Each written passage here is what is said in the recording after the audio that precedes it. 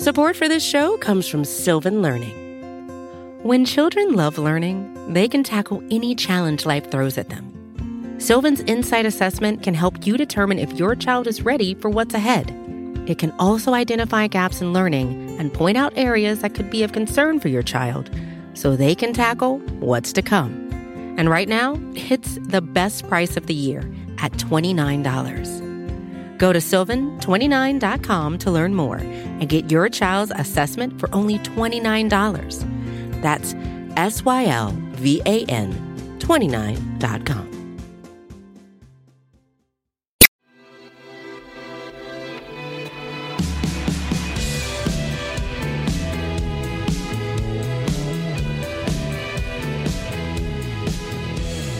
Hello, welcome to the Ezra Klein Show on the Vox Media Podcast Network. Today's an interesting show. It's one I've really been looking forward to. My guest is Dr. Nika Jones Tapia. She's the executive director of the Cook County Department of Corrections, and that is an unusual job for her to hold. She is the first mental health professional to run a large jail system. That does not seem like it should be a first in the year 2017, but it actually is. Her background is she's a clinical psychologist. She has a PhD in psychology. She was assistant executive director of the Cook County Sheriff's Office. She built the Mental Health Transition Center to help the mentally ill successfully re-enter into the community. And so she has a couple of unusual perspectives here. She's a practitioner. She actually works in a corrective system. She's a mental health professional. And when she was young, her father was taken away from her and put into jail. We talk about that. And she and her sheriff are bringing a pretty new perspective onto how to run a major jail system. The sheriff of Cook County likes to say that the Cook County Jail is the largest mental institution in America. When you begin to think of it like that, it really changes what you do. So this is an interesting conversation because it gets really into how do you run one of these systems? What are the different ways you would think about running these systems? How do people interact with them? What is the balance that, particularly if you're a mental health professional, you strike between treatment and trying to help people and also punishment and recognizing that there's a reason folks are in jail? So we get into all of that in this episode. As always, a few quick plugs. Please check out Worldly, our new podcast on foreign policy. If you're one of our wonkier listeners and you want to learn about the world, not just America, I think you will really like Worldly. And as always, check out my other podcast with Matt Iglesias and Sarah Cliff, The Weeds, and Todd Vanderhorst. I think you're interesting. We're a cultural critic at large. Is long-form interviews like these with fascinating figures in the world of culture. But without further ado, here is Nika Jones Tapia. Welcome to the program. It's so good to have you here. Thank you for having me. You're from North Carolina. What did your parents do? My mom was a nurse, and she is now retired. And my dad developed and owned his own African art store. What kind of nursing did your mother do? She was a dialysis nurse. Oh, that's hard work. Yes, yes. Is there for you a line between that and the work you do now? Yeah, I think she taught me early on the value of helping others. And, I would often go to work with her and get to see some of the things that she did. And I think that just opened me up to the idea of living beyond yourself. And again, just wanting to see others in a better state than how they came into you. You've told a story about watching police search your home when you were 8. Can you tell me about that experience? Yes. So I was pretty young. I remember my sister and we were in the house. I think we had just come home from school. And as children do, I think we were watching cartoons or something.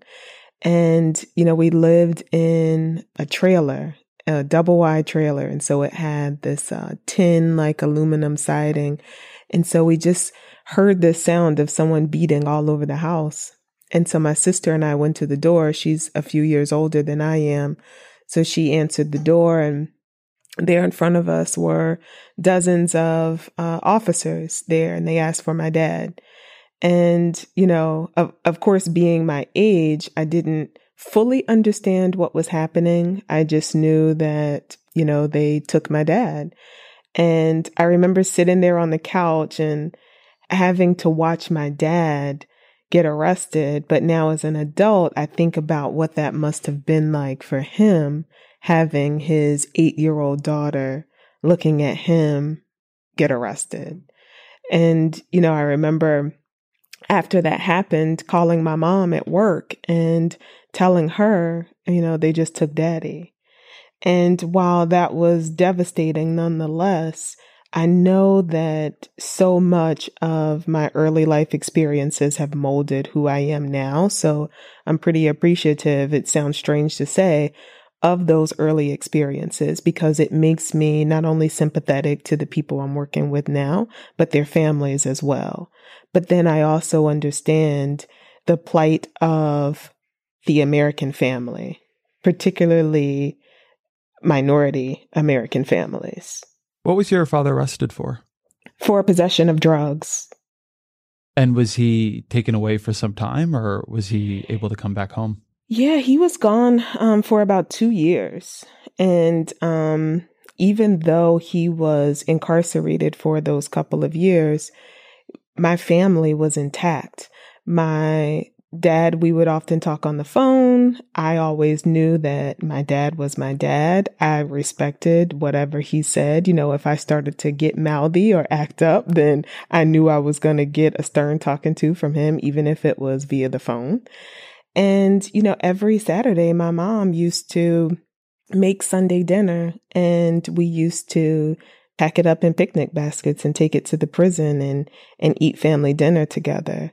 It's not the what I think people would, believe is the typical American story, but it was our story. It sounds like an incredible amount of work for your mother to keep that family dynamic intact in those years. Yes, it was, but much different than what I think so many families experience today. We had help. Our neighbor, she was an older woman. She wasn't related to me, but I treated her much like a grandmother. She used to watch us when my mom was working 2 and 3 jobs. And, she would make sure I had breakfast before I went to school. She made the best biscuits I think I have ever tasted. And, it was just more of a community effort. My sister and I, we were into sports. And so we had coaches that were involved. And so even though we had difficult life circumstances at the time, we had positive, supportive, loving people around us that reminded us that we were valuable and we were going to be something. And, don't get me wrong, at the same time, I had people, adults and children, that would often say that, because you have these life circumstances, you're going to amount to nothing. You're destined for a life of crime. And adults would prevent their children from playing with us because they felt like we were in rural North Carolina at the time. So the quote was, "You're going to hell." It's in the Bible Belt. So that's devastating to a child.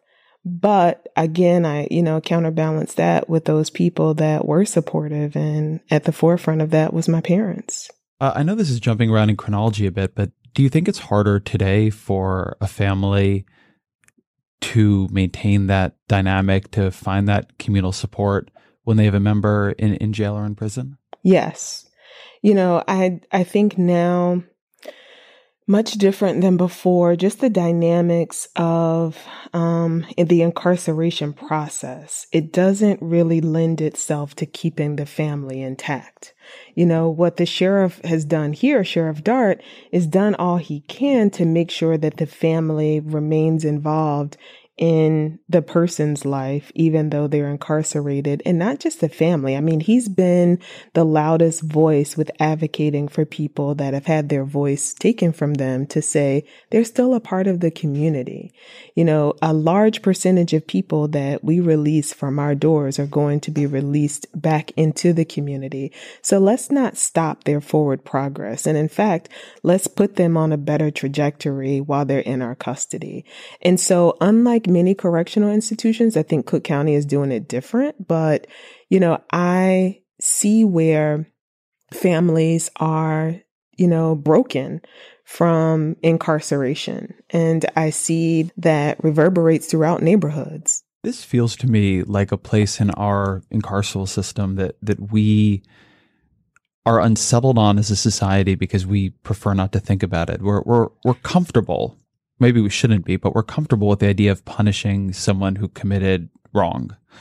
but we don't think a lot, and I don't think we have a theory of how comfortable we are punishing their families. And a lot of the way things are set up, I think often about the incredible charges that families are charged to call into prisons, right? These $3-4 a minute charges.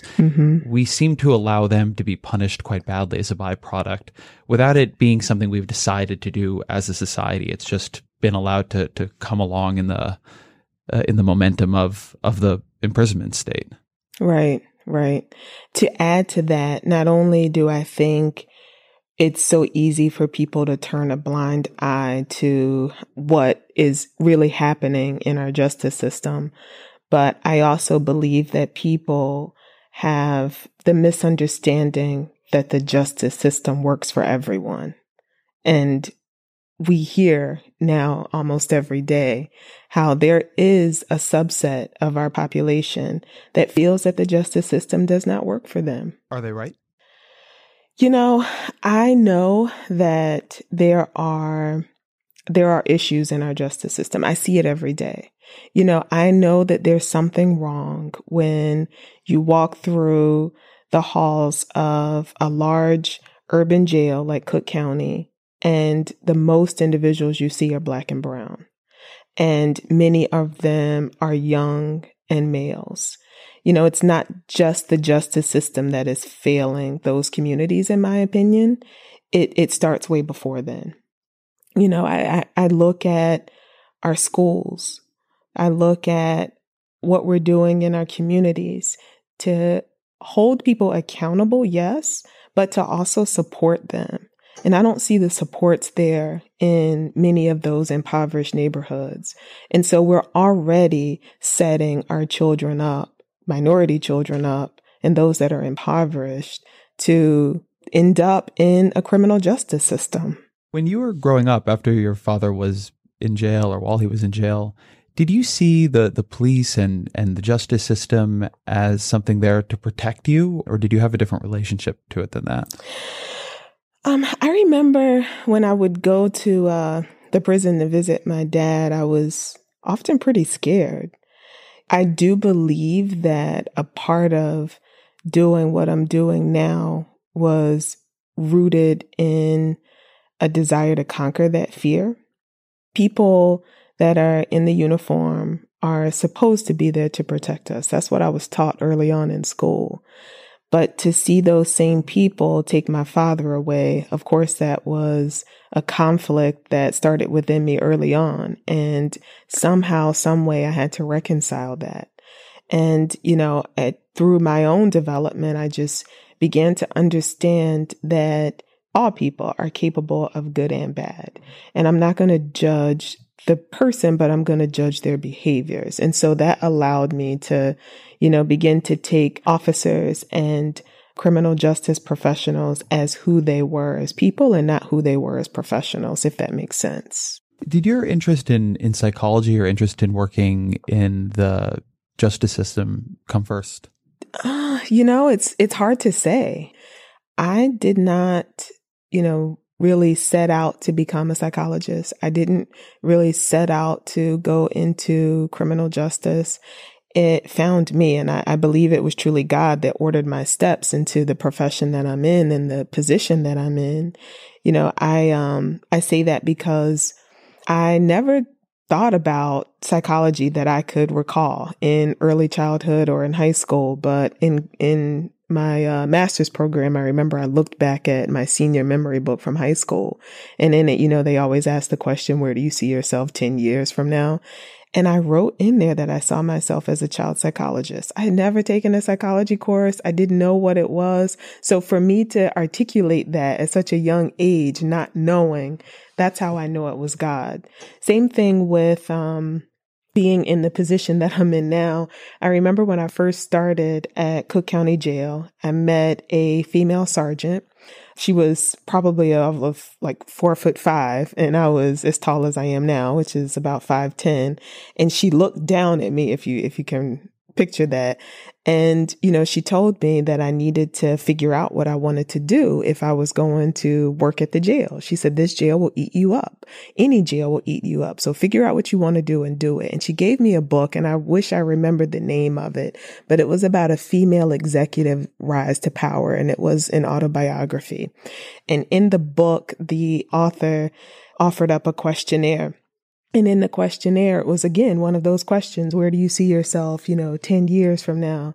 And I wrote on a piece of legal pad paper that I saw myself being the director of Cook County Jail.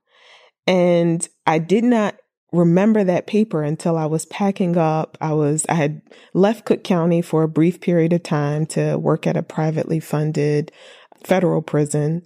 And I was packing up my house to move back to Chicago as the chief psychologist here at Cook County Jail. And I found that piece of paper and I thought, wow, I didn't realize I wrote this, and I thought that was my destiny. And, to now be the executive director of Cook County Jail, I'm very thankful to the sheriff, but I also recognize that had to have been God that put that in my head that early on and saw that through. One of the pieces of your story that's interesting here is that was an unusual ambition. That, to my knowledge, you're the first mental health professional to run a large jail. Yes. I did not see this happening for myself. That was the sheriff's vision. I cannot take credit for that. So tell me a bit about, before we get into running the jail, about your path to it. You'd mentioned that there was a particular course at UNC Chapel Hill on risk and resiliency that had a major impact on how you saw these issues. That was the first time, and I believe that was my freshman year at UNC Chapel Hill. That was the first time that I identified myself as an at-risk youth. Just reading the textbook and hearing what some of the characteristics were, I remember being able to check off most of them, if not all of them. And I was shocked. Because going through the things that I went through as a child, I did not feel like I was at risk because, again, I had a strong support system. So even in the midst of that difficult time in our lives, I felt valuable to the point that it did very little to destruct my self-esteem. And again, I attribute that to my support system. And of course, then you learn about all of the resiliency factors. And I realized, all of the things that helped me to become the person that would then go on to be a student at UNC Chapel Hill, which is a pretty affluent school. I thought, this is something that is worth me taking a deeper dive into. And that's what opened my eyes to psychology. That was what made me want to really help other people that may not have had that strong support system that I had, recognizing that it only takes one person to change someone else's trajectory. When you look at psychology as a tool for helping people, what is that toolkit? What can a psychologist do outside of the normal context of individual one-on-one therapy to help people? What did you see in that profession? Well, it's the study of human behavior. So you're looking at the decisions that someone makes, and you're helping them to make sense of it. So then they can identify the types of decisions they want to make after they explore why they do what they do. So it helps give deeper meaning to our behaviors. I think we're so fast paced in our world today that we have very little time to think about what we think, why we think what we think, and how it makes us feel, and how that in turn feeds our behaviors. And so as a psychologist, you can look at it on the micro level in a one-on-one session. But when you're in a large organization like Cook County Jail, where we have over 7,600 detainees behind this wall, you're looking at it from a higher level perspective. What is happening in our community that is ultimately resulting in so many Black and brown people ending up in a correctional institution? Again, looking at the behaviors of the community. And that's where I say that the criminal justice system and our society as a whole is really failing a large population. What are the ways in which you think it's failing that population? You know, our schools, unfortunately, have been stripped of some of the programs that we know empower youth to look beyond their street, to look beyond their neighborhood. So, for example, when I was in school many, many years ago in elementary school, I remember having music classes. I remember having life skills courses that taught me how to make decisions. And I remember being able to have formidable discussions with my instructors and my teachers about, life and what I wanted to have happen. And you look at schools now, and so many teachers, God bless them, they are, only able to teach rote learning skills, if that, to large groups of people that are at different educational levels. So someone is always going to be left behind. We don't reach our hand into the family the way that we used to do. We don't provide a respite for children. Especially in Chicago, where we had one of our more violent years last year, children don't feel safe in a lot of their schools. So if you don't feel safe, which is a fundamental principle, how do you learn? So that's one area where I see we're failing our children. One of the things I've become sensitized to in recent years is that in some of these districts and areas, there is just less distance between the correctional state and children. Mm-hmm. When I was in school, I was not necessarily a bad kid, but I did things that were illegal. I smoked pot. I screwed around. I was, very, very soft, vandal with TPing and this and that. And, and I got caught once or twice. And there just wasn't an interest in pushing me closer to the justice system. People had a lot of indulgence towards me, and they had a lot of indulgence towards the other kids I knew. I had every advantage you could want.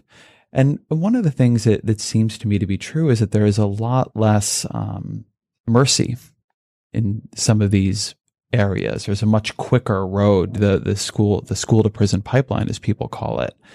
There is a lack of empathy, it seems to me, and a lack of just seeing kids as kids in some of these areas that seems like a real way of failing them.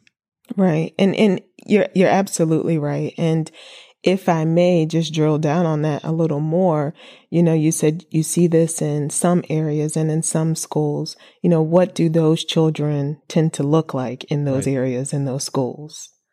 They're black and brown. Like, I used to say, in some areas and in some, but I want people to know, like, no, we're targeting minorities. We are early on, just what you described, criminalizing behavior that is normal childlike behavior. And we wonder why, fast forward to 2017, where we have a large Black and brown population in correctional institutions.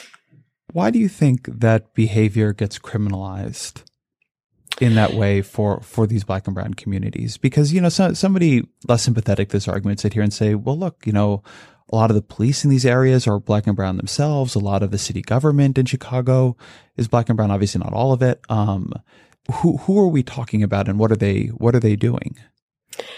I don't have all of the answers. I know that there are, many levels of misunderstanding that I think misunderstanding may even be a poor choice of words, but I think there are many factors that go into that. And, one book I'm reading now by Michelle Alexander, the New Jim Crow, it is helping me to define what some of those factors are, because I could not really put my thumb on it. I know what I thought, but what she does is put research behind what many of us thought was happening in those communities. And I would encourage, anyone to read that book. And I'm sure there are some that would argue against, many of the tenets that she is putting forth, but it all makes sense to me. When we are, for example, talking about a war on drugs, we know that it was a war on Black and brown people. And, when we talk about some of the environments where, policing is occurring more and, unfairly in some cases targeting those Black and brown people, there are different policies in place that guide that. And I'm learning so much through reading this book. I have to take it in small doses because you really just have to allow yourself to digest it, because it's fulfilling the need to know what's behind what we're seeing every day. One of the things I'd like to move us to chat about here is the relationship, particularly among young people, although not only, between mental health and personal responsibility and what we can fairly blame people for. And the way I'd like to set up the conversation is this. We know that a lot of our behavioral patterns are heritable from our parents. We know that a lot of our behavioral patterns have to do with the environment we're raised in when we're very, very young. If we're raised in a chaotic household, if we're not bonded to our parents, if there's lead in the paint in the house in which we grow up. And this is an inheritance. Our mental state is to some degree an inheritance, much in the way that wealth inheritance is, or other kinds of resources. And yet we have these kids who we know have grown up in these really tough circumstances, or we know have had a bad hand dealt to them in terms of their mental health state. And from a pretty young age, we're willing to say, you know what, if you won't sit still in class, or if you fell in with the wrong crowd and you've shoplifted, or worse, you assaulted someone, we're willing to say that really is your fault and you deserve to pay the full penalty for it. And on the one hand, I understand as a society why we say that. I understand why looking at it any other way is very hard to countenance. But I'm curious, as a mental health professional who works with an imprisoned population, how do you think about that? How do you think about what we can blame people for and what kinds of incentives we can set up for what they should and shouldn't do versus what we know about the ways in which we don't all begin with an equal hand in terms of our mental stability and our impulse control? There are many ways that I can answer that question. First and foremost, I would say, we should all be held accountable for our behaviors. There are consequences to our behaviors. But what we as a society have to take into consideration is that there are reasons behind the behavior. It's not a black and white, you did this, so it warrants this punishment. Here you go. Let's look at what led to this person engaging in this behavior. And when I say that we're all responsible for, our behavior and the decisions we make, I'm talking about us as a larger society too.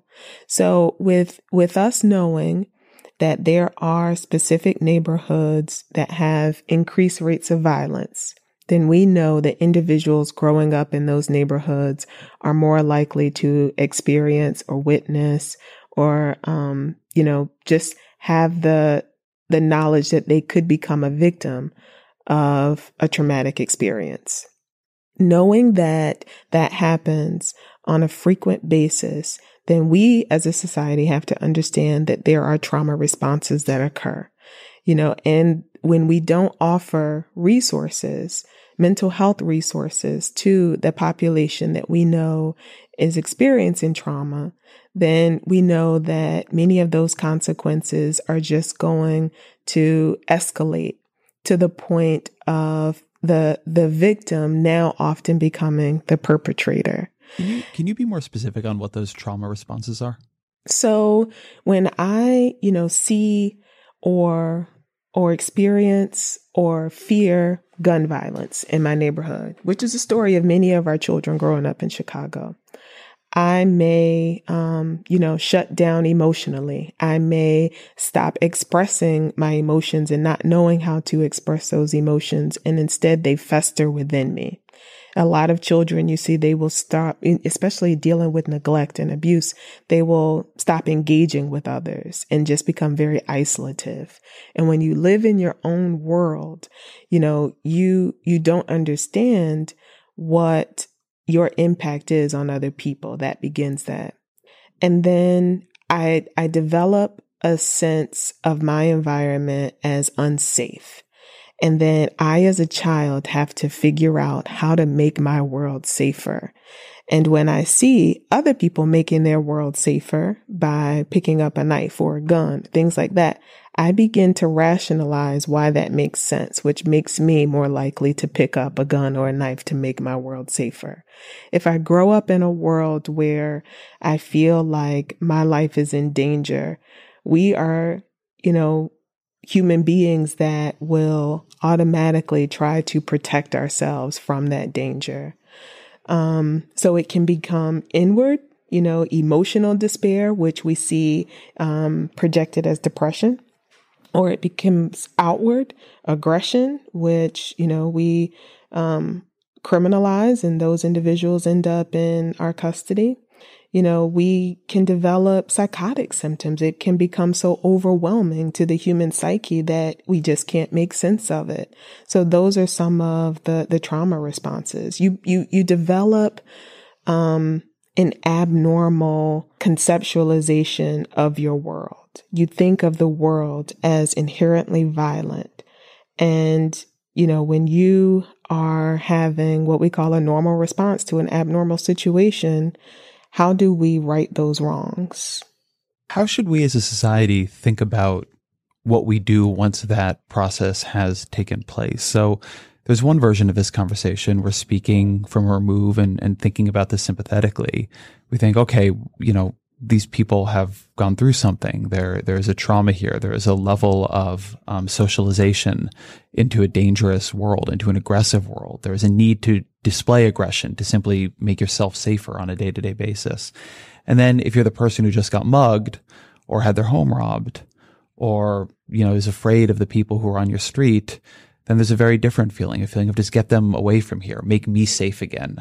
This might, it's sad for them, but it is not my fault, and I'm not the one who did this. So how does society deal with this? How should we think about it? On multiple levels. So for the adults or the older individuals that are engaging in the criminal behavior, particularly those that have a victim, they have to come to jail. That makes sense. It's a violent crime. Those individuals are detained. But we as correctional institutions, like Sheriff Dart is doing, we have to help the person to understand what led to the behavior and helping them to make better decisions so that when they leave our correctional custody, they don't continue that life of violence. And that has to continue beyond the correctional doors.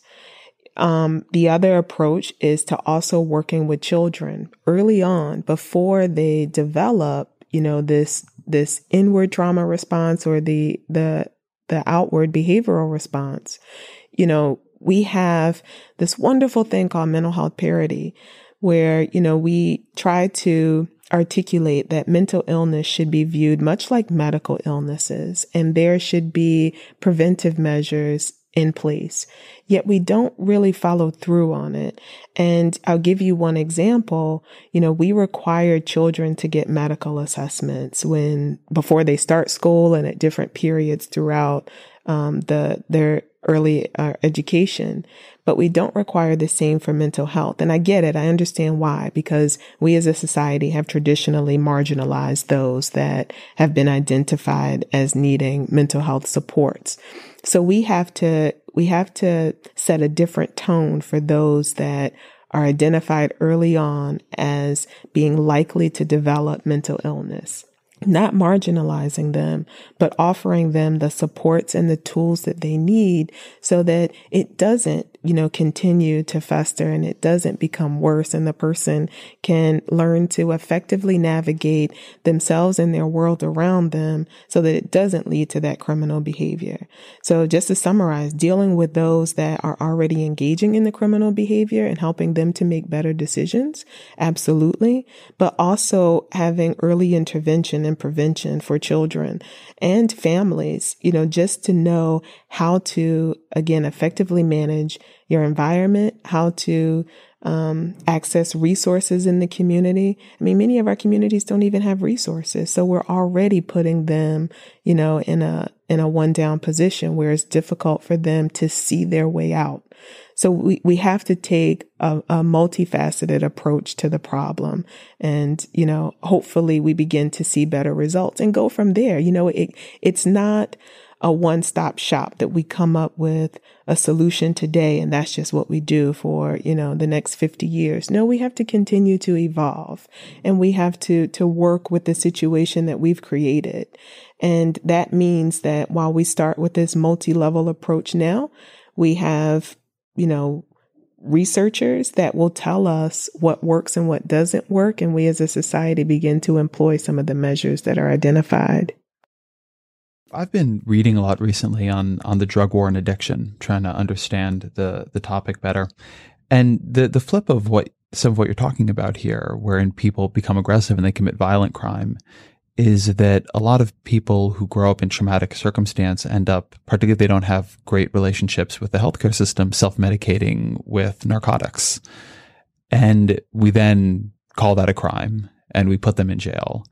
And they end up in this sort of cycle of trying to self-medicate, falling further and further out of society, seeing what they use taken away from them, ending up with more problems, no job. How should we think about the drug wars playing into this? I recognize that drug use is an addiction. But one thing I'm grappling with now is the notion that, are those that also sell drugs having a similar addiction cycle? Of course, we can look at it from a treatment perspective. I'm a healthcare professional, but I also recognize the discomfort that many people feel with drug use. There was one article, I think it's a prison in Kentucky, where it talked about the need to jail people in order for them to become clean. And I'm not sure I agree with that. I'm not sure that a correctional facility is the only place where someone can have a true relapse prevention plan developed and establish themselves as drug-free. I don't have the answer to that question, but I can tell you that we have to look beyond jail walls as being the treatment facility. What did you mean? Sorry to interrupt. What did you mean when you said that you're grappling with the question of whether drug dealing has an addictive quality to it? In talking to many of the detainees that we have in our custody, some of them have talked openly about how it's almost like a drug, that fast money. And, just knowing that you can go out there and make a quick buck is almost like a natural high for them as they describe it. And just like you have to help the person to get employment so that they hopefully don't go out and sell drugs, you have to work on the mental aspect, the pleasure that they get from that fast money. And that's where I look at it as, the question for me is this addictive for them? And for many of them, I think they would say yes. And so it's not just helping them to get a job, but it's also creating an atmosphere where they know on a daily basis, they have to recognize that they have to make the decision that day not to engage in that behavior. And they have to keep that at the forefront of their mind at all times because they know that they're at increased likelihood of going back to that fast money lifestyle. Something you're making me think of is I've been reading a book recently called Chasing the Scream by Johann Hari. And it's about the drug war, but he's got a couple interesting chapters on addiction. And one of the arguments he makes is that when we think of the concept that we call addiction, it actually has a lot of pieces bundled into it. And one piece is physical addiction. You can get physically addicted to heroin or physically addicted to nicotine or physically addicted to alcohol. But another is lifestyle addiction on all sides of the coin. Somebody who does not have much purpose in life can become addicted to the junkie lifestyle. It's exciting. There are highs, there are lows. You're on these journeys to find the money to get the thing. I mean, it's almost like it's a real life video game of sorts. You can get addicted to the lifestyle of dealing drugs, and that we often think very narrowly about how to solve an addiction as a physical question without asking why within the environment people are in have they become addicted to a particular social circle, a particular subculture, a particular way of being, and how do we help ladder them out of that? In part, I think we're sympathetic to the idea of physical addiction, right? Mm-hmm. If we can isolate the chemicals, that puts it in a different category for us, a non-moral category. Whereas if it's just a way you're choosing to live your life, well, we're not sympathetic to that because that's a choice, even though how we all choose to live our lives. I mean, you wear those habits in, you become very dependent on your social world. It is very addictive, for lack of a better term. Yes, it is. And, one thing that you just said struck me. For some people, I don't know if they would describe it as a choice, it being resorting to selling drugs. I was talking to one inmate actually yesterday, and he was talking to me about how he ended up in our custody. And he said, I can't get a job. When I leave jail, and he admitted, he said he's been to Cook County Jail specifically more times than he can count in his words. And I said, why do you keep coming back? What's going on? And he said, when I leave here, no one is going to hire me. I'm a felon. I'm a convicted felon, and I don't have the time to go in for interviews just to be turned down because I have 3 kids that I have to feed.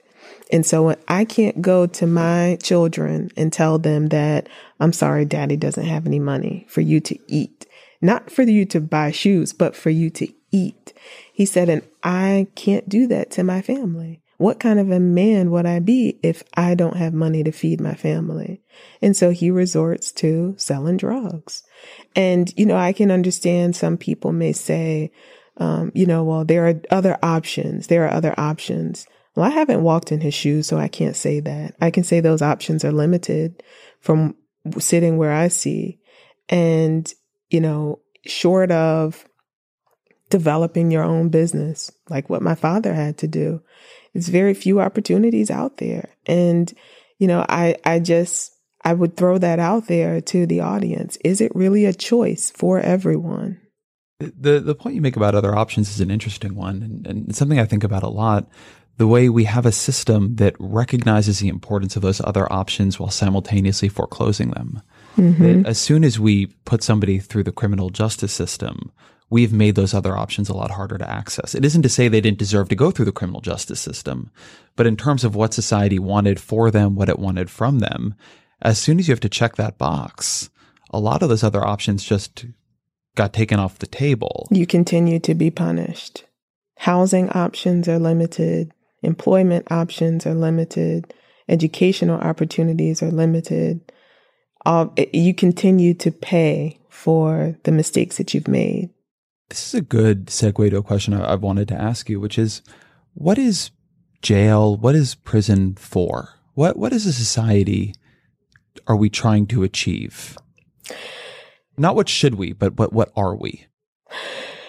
I think society feels comfortable locking some people away so that they don't have to think about them as their neighbor.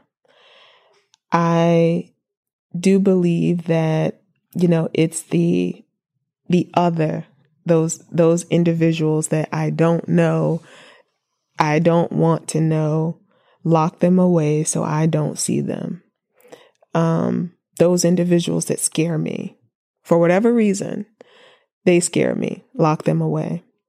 And I can't say that though without saying, I believe a correctional facility is supposed to actually help the person correct behavior. And I'm very thankful to work for a sheriff that actually believes that and does that.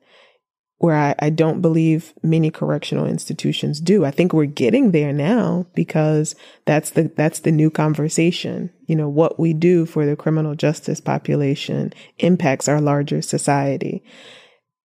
But for many years and for many institutions, I don't believe that was the case. It was not meant to correct behavior. It was meant to just lock them up, throw away the key so I don't have to deal with them. I don't have to be scared of them and I can feel safe. I actually think I've asked this question of other people. I think that is the most persuasive answer I've gotten to this question. So the reason I'm a little bit obsessed by this is that there's this old language that you can't manage what you don't measure. And we do measure all these things in the criminal justice system, but there's nothing in American politics in the discussion around these things where we seem to be focused on one measurement or another. And it is simply not the case, as far as I can tell, that there is pressure coming down at all times to see the recidivism rate going down, and that we've structured everything around making the recidivism rate go down.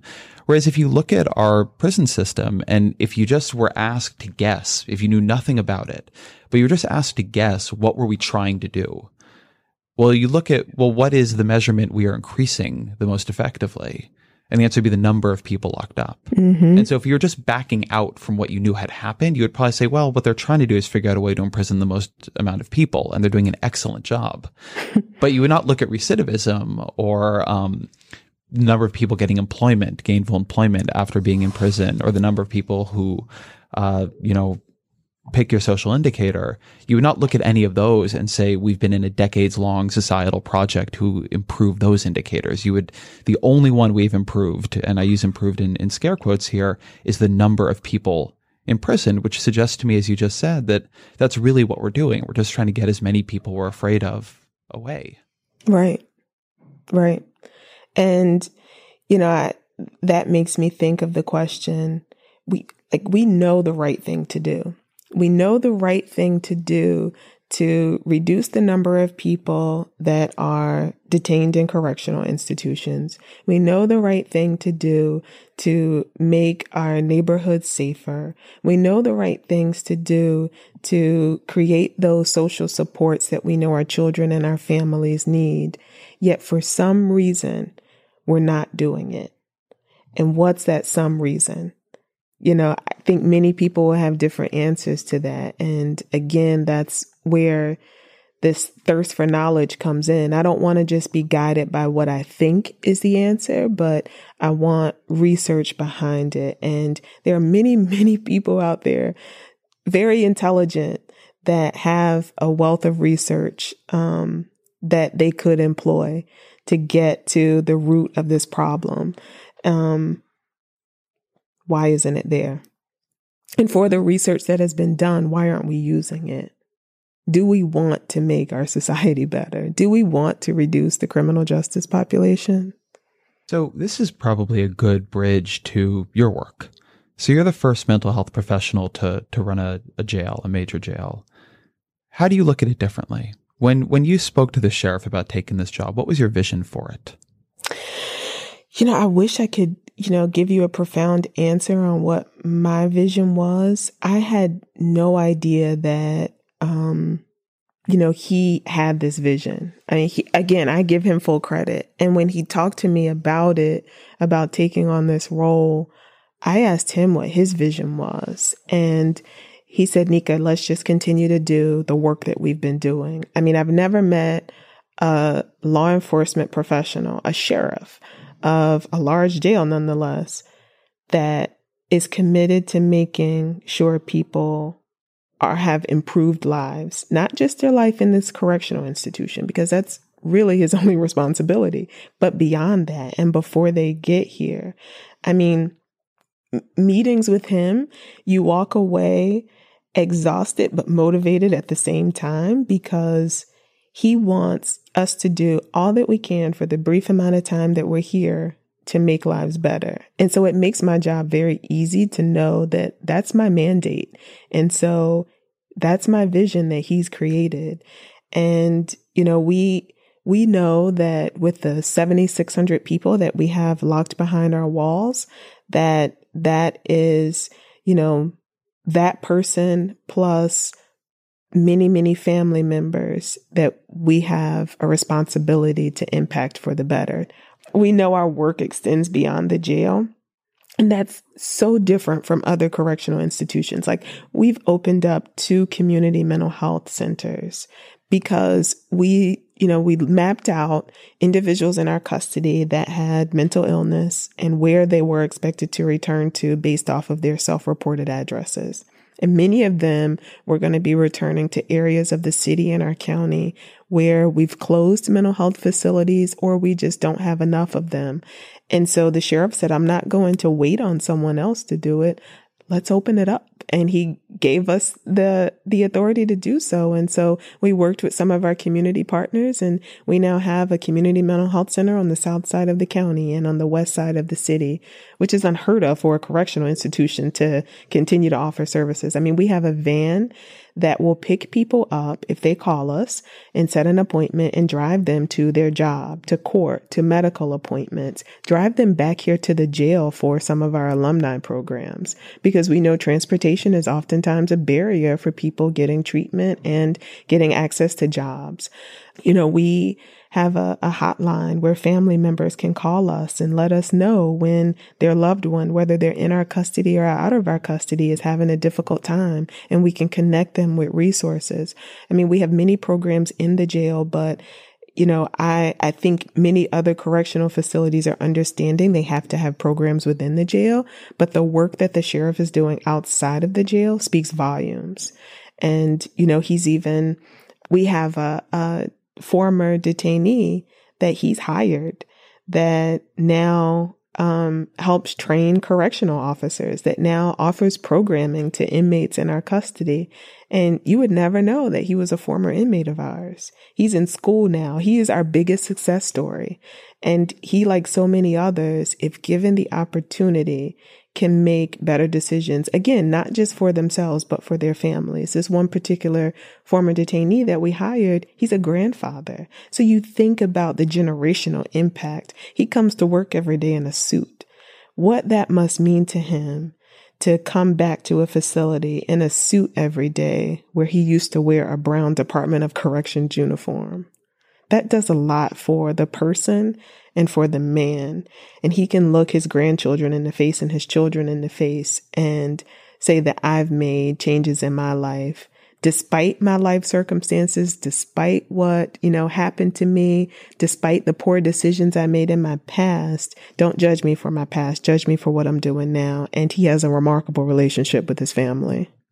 This is, to me, it seems from reading up on what y'all are doing in Cook County, like a pretty deep shift in terms of how you view the work of Cook County Jail and the broader system. The sheriff has said that Cook County Jail is the largest mental institution in the country, which I thought was a really interesting way of describing it. And, there's a study from the National Sheriff's Association and the Treatment Advocacy Center that said there are 10 times as many mentally ill people in the nation's 5,000 jails and prisons as there are in actual state mental institutions. Yes. So, is it fair to say that behind this vision is a view that at this point, while certainly mental health services are not the only thing jails and prisons do, that it is a central thing they do and they need to be, for better and for worse, thought of that way? Absolutely. We, as we continue to close mental health facilities and, with crumbling budgets all over the place, we know that's one of the first things that, is targeted as mental health services. Then we recognize that the impact that we're feeling is from decisions that were made decades ago. And we have to think about the decisions that we make now, how that's going to impact future generations. And knowing that we have so many detainees in our custody and inmates in prisons that are dealing with mental illness, we know we have to provide mental health services, and not just mental health services, but quality services. We have to right the wrongs of many years. And it's not easy to do, especially in a correctional facility. So we had to change the whole landscape of what our staff thought. So even before our staff start working, so they have 16 weeks in the correctional academy. And out of those 16 weeks, 100+ hours are dedicated to mental health training. And then we have an additional week for crisis intervention training. Again, because we recognize that this is not something that's going to be changed overnight. This is something that's been, festering for quite some time and long time in the making. And so correctional facilities have to prepare to deal with this for years to come. We can try to change policies now, but again, we still have a population in our custody, one that's dealing with mental illness, but over the years, we're seeing people come in with more serious mental illness. And so we have to really be prepared, and correctional institutions are not. What percentage of your inmates have some kind of mental illness? Those that have been diagnosed by our on-site mental health and medical professionals, about 30% of our population. But I would say, given the trauma that occurs in our environments, and, particularly again here in Chicago, that number is probably much higher. Many people here have learned to just deal with it, and many people have not been identified as having mental illness even before they come into our custody. So when you talk to someone about it, and not forgetting the stigma that's often associated with mental illness, some people will say, "No, I'm fine," when really they're not. And you start, as they're with us for longer periods of time, you start to see some of the behaviors that escalate over time. And then you can pull the person in and help them to understand why, again, those behaviors are starting to, be expressed. And that's when you begin to get to the root of the problem and identifying that there is underlying mental illness behind a lot of it. And so I would say the number is much higher. Can you tell me a story in which someone who came in, for crimes committed, where you all were able to diagnose mental illness and sort of use that to help address a larger life circumstance? Yeah, one of them I described, the detainee that we hired, he had never been diagnosed with a mental illness. It wasn't until the sheriff started a program called the Mental Health Transition Center. With the number of people that we have in our custody, it's oftentimes difficult for our on-site provider to provide, a wealth of resources to those that are deemed higher functioning. So the sheriff started to, develop programs for those that, again, are deemed higher functioning, but have a diagnosed mental illness. And so we developed this mental health transition center for people that had lower level crimes, had identified mental illness, and we bussed them over to a different part of our jail. It used to be our boot camp. Just to get out of the regular part of the jail and get over to the boot camp area, we had a lot of people that did not have a diagnosed mental illness want to sign up for the program. So we began to let some in. Again, they were low-level offenders. We believe we can help anyone, so we let some in. Well, this one gentleman, requested to be a part of the program. And in going through, we offer cognitive behavioral therapy in the program for the first 6 weeks. And in going through the curriculum that we use, he was identifying with a lot of the thoughts and the behaviors, and helping him to work through those. He began to recognize and understand that there was an underlying mental illness there. And he had always thought, I'm just addicted to alcohol. He never knew that there was something driving that addiction, driving that abusive behavior. And it was through our work with him that he was able to understand that. And he's now been alcohol and drug free for 2.5 years. And again, working with us. There was another young man. He had more acting out behaviors. He was in our custody. I can't remember his charges, but it was a violent charge. He was about 18 years old when he came in, 18 or 19, African-American male. Just, he was a behavioral problem at its best. I think he probably had the most incidents on our compound in 1 year, and many of them were against our staff. Well, the very staff that were working with him, our correctional staff, he was in our restrictive housing unit, and the staff on the unit said, "Why don't we give him a chance in the program? I think he can learn from this," because they had been engaged with him and they think that they saw potential. And so we started him in this program with a group of pastors that were coming into the jail, and to see him sit still for 2 hours and just be engaged in what the pastors were saying. He valued that relationship so much that whenever they would come into that part of the institution, those pastors, he wanted us to be sure to tell him he hadn't had any incidents. And you could see life just come back to his eyes. And because of that relationship he developed with the pastors and the program that he became a part of, he was virtually incident free for the last 6 months that he was in our custody. Again, this was somebody that had the most incidents on our compound one year. And to go to have, I think he probably had 2 infractions in that 6 months. But that was something that we were able to capture. Again, he's not someone that I think we would traditionally identify as mentally ill, but this was someone who had grown up in a neglectful home, had been physically abused, and that was that outwardly response, that trauma response that we talked about earlier, his violence that he was taking on. Again, much of it against staff, some of it against the inmates, and it was the actual correctional officers that were working with him that identified the need to do something more for him. And look what happened with him. To my knowledge, he's doing very well in the Illinois Department of Corrections. As your background is in mental health work and in helping people solve their problems, is the punishment side of your job hard for you? Is the folks who they are creating a lot of behavioral problems, they are maybe attacking staff, or you're trying to help them, but it's just not working?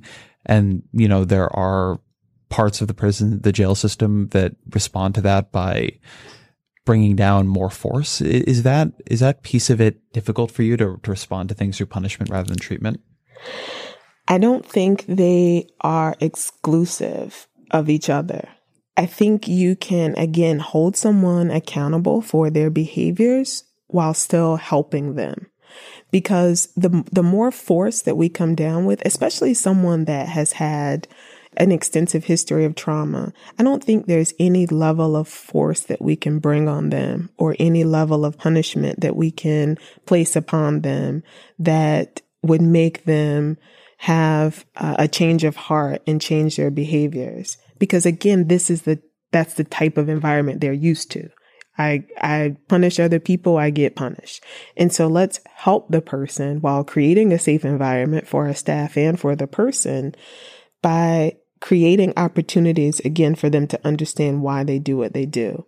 I was walking through our restrictive housing unit last Friday, and the sheriff has changed the way we do restrictive housing. So, I think traditionally inmates that had behavior infractions would be locked in their cell for 23 hours a day. You would get very little interaction with other inmates and staff.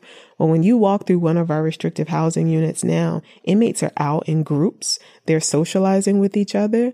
They're secured, but they're socializing with each other so that we minimize the deterioration that was occurring. We have staff that are on the tier engaged with them.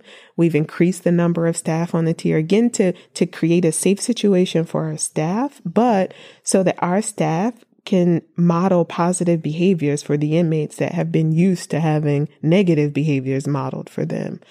And in walking through that environment, I was talking to one inmate, and he has had several staff assaults. And he said, there was one particular sergeant on the tier that he likes because this sergeant talks to him. And so one, I take from that, our staff get it. Our staff understand that you can't just punish your way out of this. You have to help the person from the standpoint where they're able to be reached. And this particular sergeant knew how to reach this young man. And so I talked to him for a little bit, and he said to me, he's like, I heard one of the interviews you did, and you said that, your staff safety is most important. That means you don't care about us. And I said, well, wait a second. Staff safety is important to me, but that doesn't mean that I don't care about you. So why do you think when I say staff safety is important for me, that automatically means your safety is not?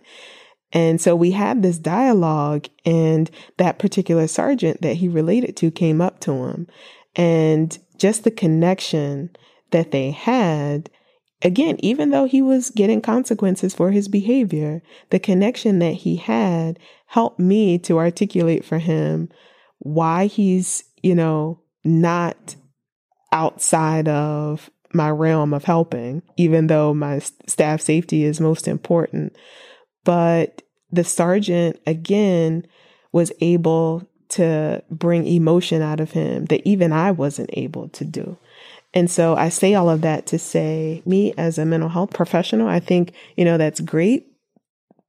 Kudos. But what I see most impactful is how the correctional staff have changed their mindset and how they engage with detainees, even those that are being consequenced for behavior within our correctional institution. So if correctional staff get it, they understand that punishment does not mean that you can't continue to help the person, and we can't, punish our way out of this. Why doesn't the larger society get it? I know that was a long-winded answer. No, that's a great answer. And I think it's probably a good place to end on, as I feel like we will not be able to answer the larger society question ourselves. Right. The question we always end this podcast on is, what are 3 books that have mattered to you, that have influenced you, that you would recommend the audience read? The Bible. I start my day every day reading the Bible. I already talked about Michelle Alexander's The New Jim Crow. I would suggest that the audience really take the time to digest all of the information that is in that book. And lastly, M. Scott Peck's The Road Less Traveled. Dr. Nika Jones Tapia, thank you very much. Thank you.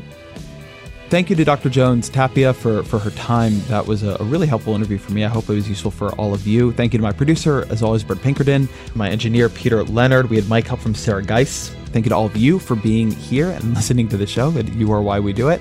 The Ezra Klein Show is on the Vox Media Podcast Network, home of so many great podcasts that you should check out. And we'll be back next week.